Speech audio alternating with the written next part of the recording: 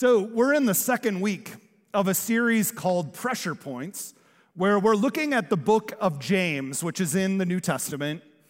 And James was the younger brother of Jesus, if you can imagine that. And he became one of the key leaders in the early church, a leader in Jerusalem, kind of the hub for early Christianity.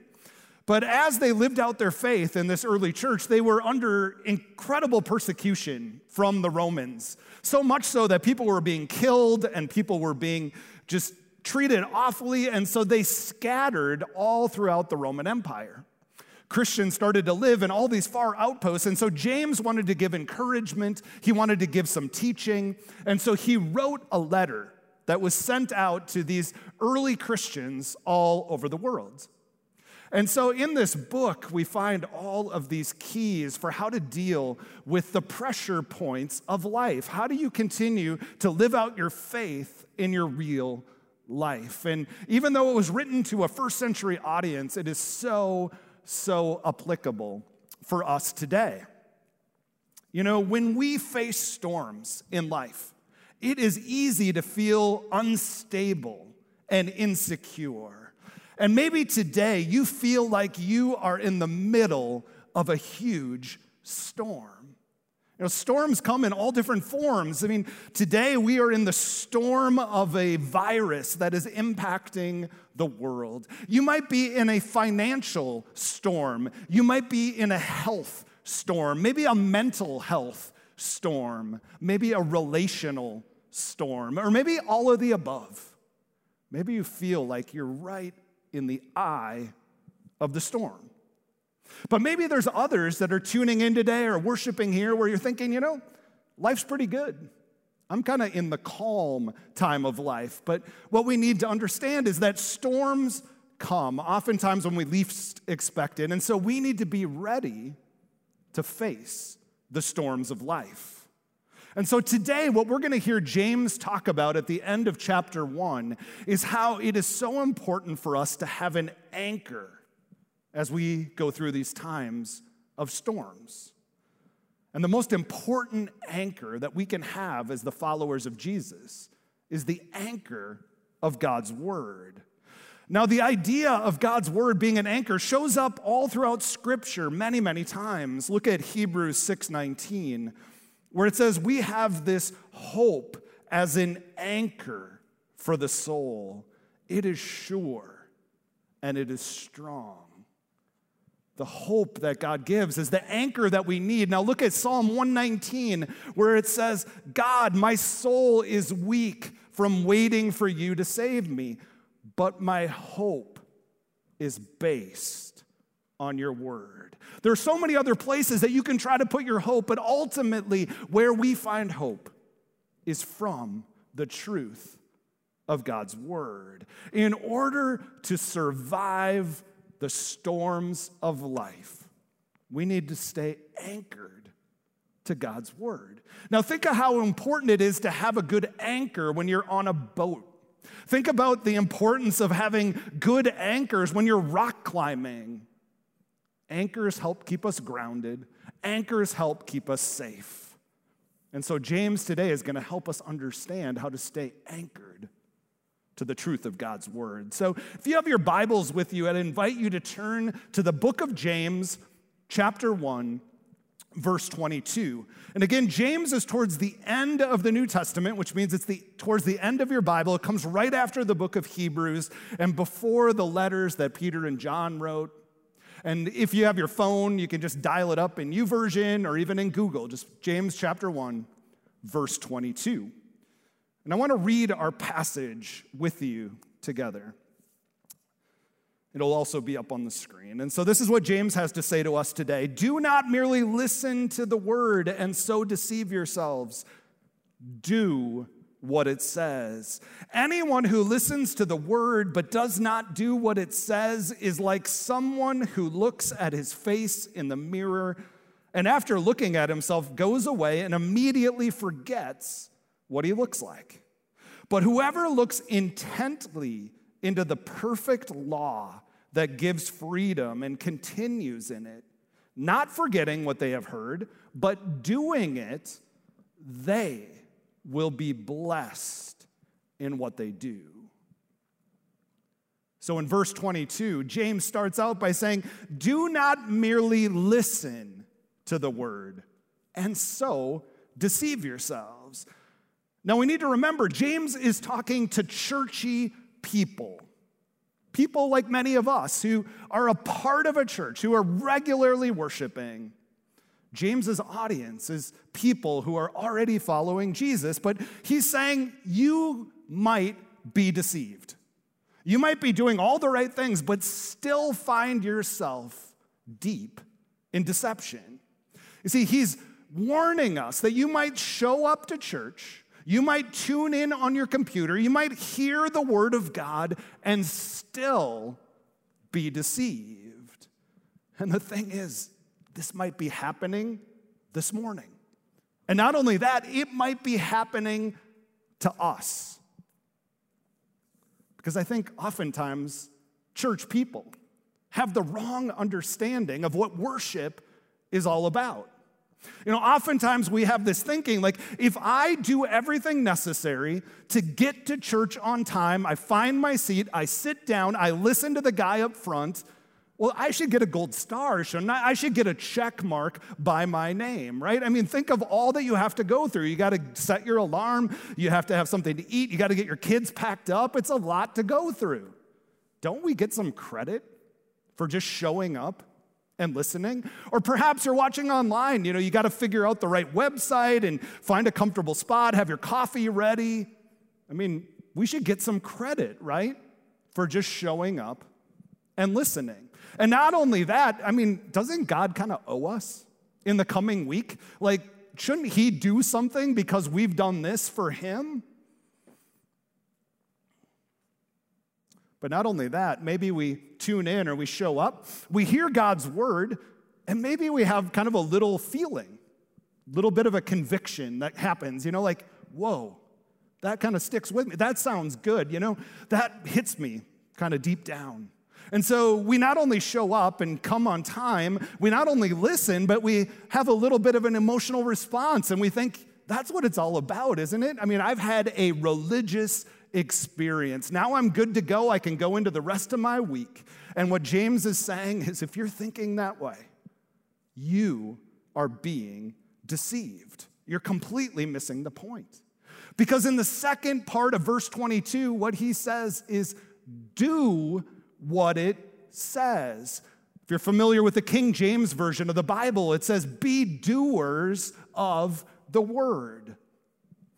Now, again, this flies in the face of what many people are conditioned to believe. You see, it means that God expects more from us than just showing up on time. He expects more from us than just hearing the word spoken or even just reading it on our own. It's more than just feeling convicted. It's more than just listening to a podcast. God expects us to take what we hear or take what we read and then put it into practice in our everyday life. You see, listening and hearing and reading and believing and agreeing are all well and good, but it is doing that makes all the difference. Now, before you hit the Lutheran panic button and say, what is all this about doing? This is not about earning your salvation. It's not about earning God's favor. This is discipleship. This is about living out your faith as a response to what Jesus has already done for you. James says, don't just listen and be deceived. Do what it says. Now, this is a truth that goes all the way back to the Old Testament when the Israelites were really good at going through the motions. They would go to the temple, they would buy their sacrifice, they would go through all of the pageantry, and then they would feel like they were done. Like, hey, we are great followers of God. We've gone to the letter of the law. And what God says is, that's not what it's all about. What's more important is that you actually obey me, that you actually apply my word. So look at 1 Samuel 15:22.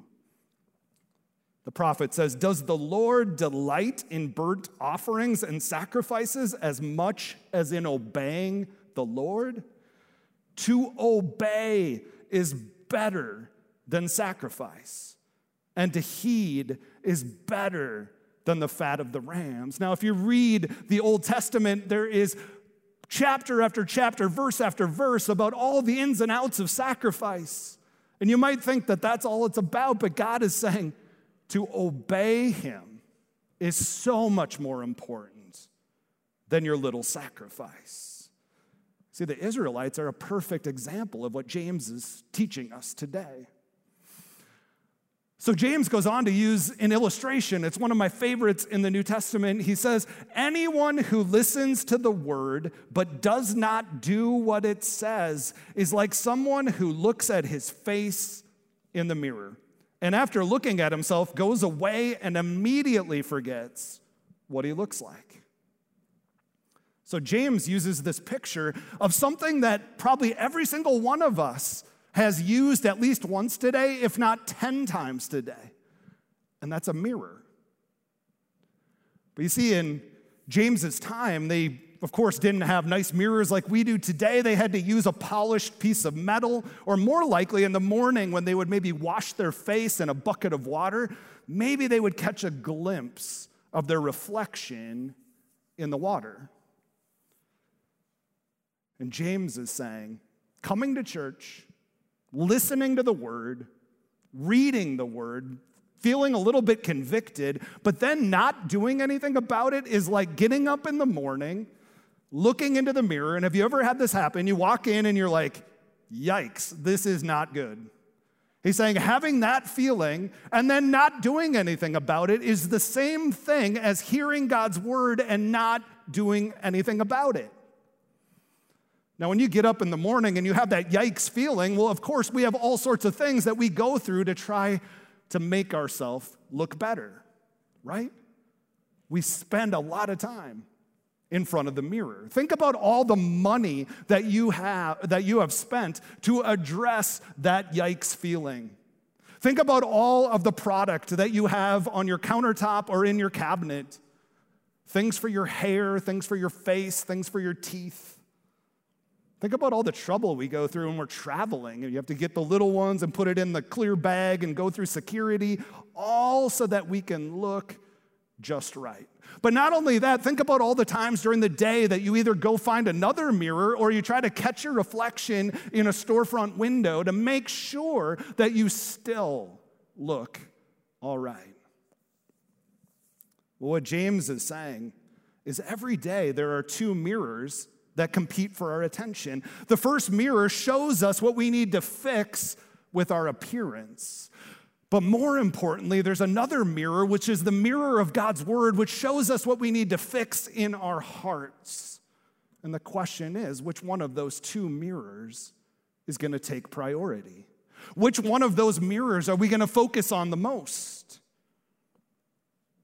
Now, if we listen to God's word, if we read God's word, and take it to heart, we're going to see again and again all the ways that we fall short. And the thing is, we find every excuse possible to try to brush that off and say, well, I'm really not that bad, or, look at those people, they're way worse than I am, or, I faithfully showed up to church, or I tuned in online, so where's my gold star? It's way easier to be committed to things that don't last, like our appearance, than things that make a lasting difference, like our integrity, our trust, our decisions, all the things that God talks about. So James continues on in verse 25. He says, "But whoever looks intently into the perfect law that gives freedom and continues in it, not forgetting what they have heard, but doing it, they will be blessed in what they do." Now notice, James says, look intently, which means it's not just one of those really quick checks in the mirror. This is like getting out the microscope and taking a very honest assessment of your everyday life. And he says, look intently at the perfect law, which is God's word, it's the scriptures. Now, when you get out the microscope and take an honest assessment of your life, or if I do that, we're going to see all of the ways that we don't measure up to God's law. We definitely are going to feel convicted. We're going to see how far we fall short. It's not a very pleasant experience. But look at how James talks about it. He says, they give freedom. I mean, is that how you typically think about rules and regulations and boundaries? I mean, many people would describe it as restrictive or a buzzkill or the opposite of freedom. But I know when I think about how I've applied God's rules and God's boundaries to my life, initially, it might feel restrictive, but in the long run, I experience way more freedom. When it comes to money or love or revenge or anger, living out God's standards brings a freedom that you can't find anywhere else. You know, I think back to when I was a kid and my parents instilled in me and my siblings the importance of giving 10% to God, giving our first fruits. Now, it wasn't that big a deal when we were just getting a little bit of an allowance. We get $10, you put $1 in the offering plate. But then I got a job and it was hundreds of dollars. And then I got another job and it became more. And suddenly it was like, man, this is more difficult than it was before. But what I've found is that living out God's rules and God's standards bring incredible freedom. That as I've committed to tithe throughout my life, God has continued to provide everything I need again and again. And I experience greater freedom than I could ever find anywhere else. You see, the truth is, church, listening to and then doing God's word is what brings freedom. Listening to God's word, but then putting it into practice is how we experience the freedom that we need. Now, some of you have been following Jesus for a very long time, and you're thinking, I've got this down. I'm doing great. I've applied God's word in so many areas of my life, and that's awesome. I hope you keep it up. But we also have to acknowledge there is something called selective listening. Have you ever done this before? I know it's something I have been called out by my mother, by my wife before. It's when you hear something and you choose not to act on it, you kind of pretend like you didn't hear it. It's basically choosing to only hear the things that you want to hear and then acting only on those things. Think about how easy it is to do with God's word. Now, I remember a conversation with one of my kids when they were very little. They were down in our basement, and I wanted them to come up for something, and so I yelled down to the basement, hey, come up, it's time to come up. No response. I had to call a few more times, and finally I had to go down and bring them up the stairs, and so I said, why didn't you come when I called? And they said, well, I didn't hear you. I knew this wasn't true. So I said, what do you mean you didn't hear me? No response. So then I thought, how many times didn't you hear me? And they said, well, at least 3 or 4 times. That's selective listening, right? I think every one of us falls into this trap in our spiritual life. Maybe deep down, we know the boundaries that God has for us, but we choose not to think about it. You know, you listen to them, but you don't put them into practice. Remember, it's one thing to feel convicted, it's another to actually take action. And it might seem hard at first, but James says this is how you are going to find lasting freedom.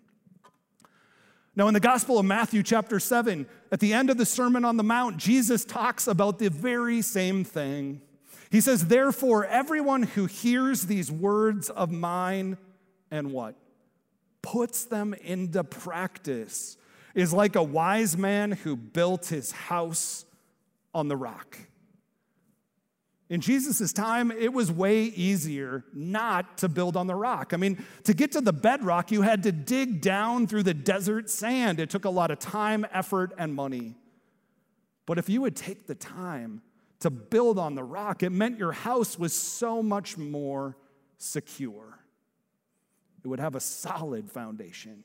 And so Jesus goes on to say, the rain came down, the streams rose, the winds blew and beat against that house, yet it did not fall because it had its foundation on the rock. There's another translation that says nothing moved because it was anchored to the rock. Now, we're going to face all sorts of different storms. Look at what Jesus says. He says, there's rain that affects the roof. There's winds that blow against the walls and the windows, and then there's floods that affect the foundation. But if you are anchored to the rock, you will withstand the storm. But he goes on to say, but everyone who hears these words of mine and does not put them into practice is like a foolish man who built his house on the sand. The rain came down, the streams rose, the winds blew and beat against that house, and it fell with a great crash. Jesus is saying, if you hear his words and you don't apply them, you're foolish. We might think that we have a strong and secure life, but James would say, you're deceived. Just listening, just reading, just going through the motions at church will not provide the foundation you need to survive the storm. We need to stay anchored to the rock, and that anchor needs to be rooted and founded in God's word. Well, as we close out our time, I want to circle back to what James has taught us today, because I think he also gives us some very practical steps about how to put this into practice each and every day. So first, he says, listen to the word. It starts with hearing. It starts with reading the word. Make sure worship is a priority. We love to see you in person. We love that you tune in online. Listen, read the word every day.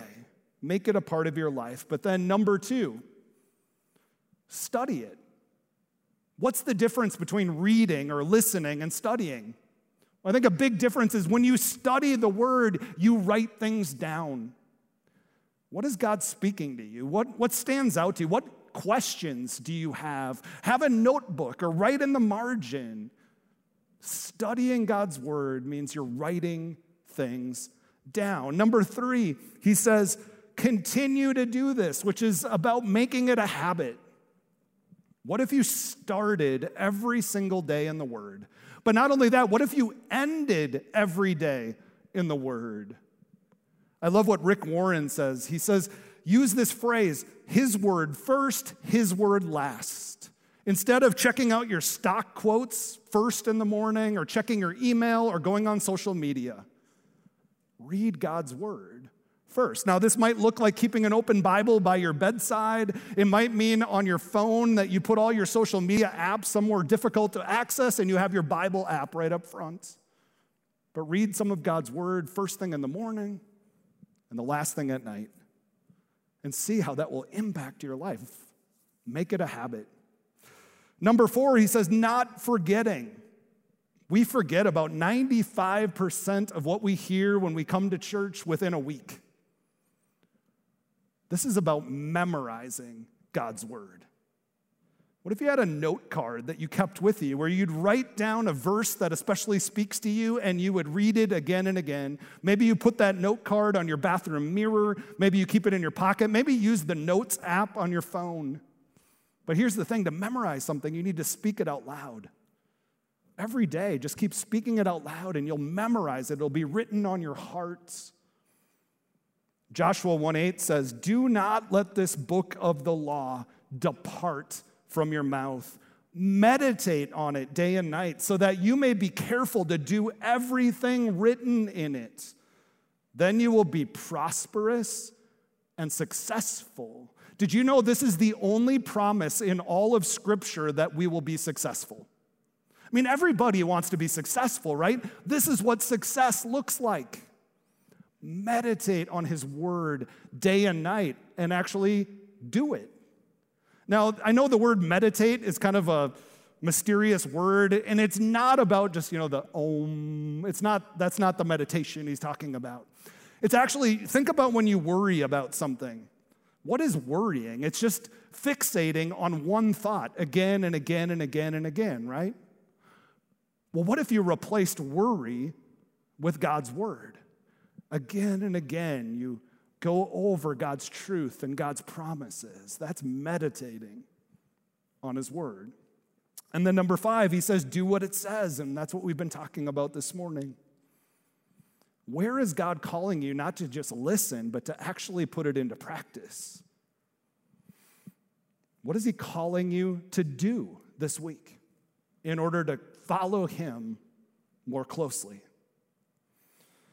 Church, this week, when you wake up and you stand in front of your mirror, remember God is calling you to examine your heart and your life with the same intentionality that you stare at your appearance in the mirror. He's calling you to stay anchored to his word and his promises, no matter what storm you might be facing today or what storm might be coming down the line in the future. Well, then James ends this passage with an incredible promise for every one of us to remember. He says, when we stay anchored to God's word, when we hear it and then put it into practice, we will be blessed. And there's nothing better than being blessed by God. But another key to remember is that the Bible clearly says the reason God blesses us is so that we can bless others. So maybe there's people around you who are facing their own storms. And maybe you can use the truth of God's word to walk with them. God blesses us so that we can bless others. So anchor your life to the rock of God's unchanging word. And then you will be blessed. Let's pray. Gracious God, we give you thanks that you are the giver of all good things, and that you have blessed us with the gift of your word. God, help us not to be deceived as we just go through the motions, as we just feel good about ourselves because we actually showed up for worship. God, instead, show us how to put it into practice. Help us to anchor to your solid foundation. God, help us to live and breathe and meditate and memorize your word so that we will be ready to face whatever life has to throw at us. And not only that, God, help us to walk with others who need your hope, your peace, your comfort, your love. God, we thank you that you promise that we are never alone, that you walk with us every step of the way, and that you speak into every situation we face. God, help us to stay anchored to the truth of your word. And so, God, we pray all this in the powerful name of your son, Jesus, and let's all say together,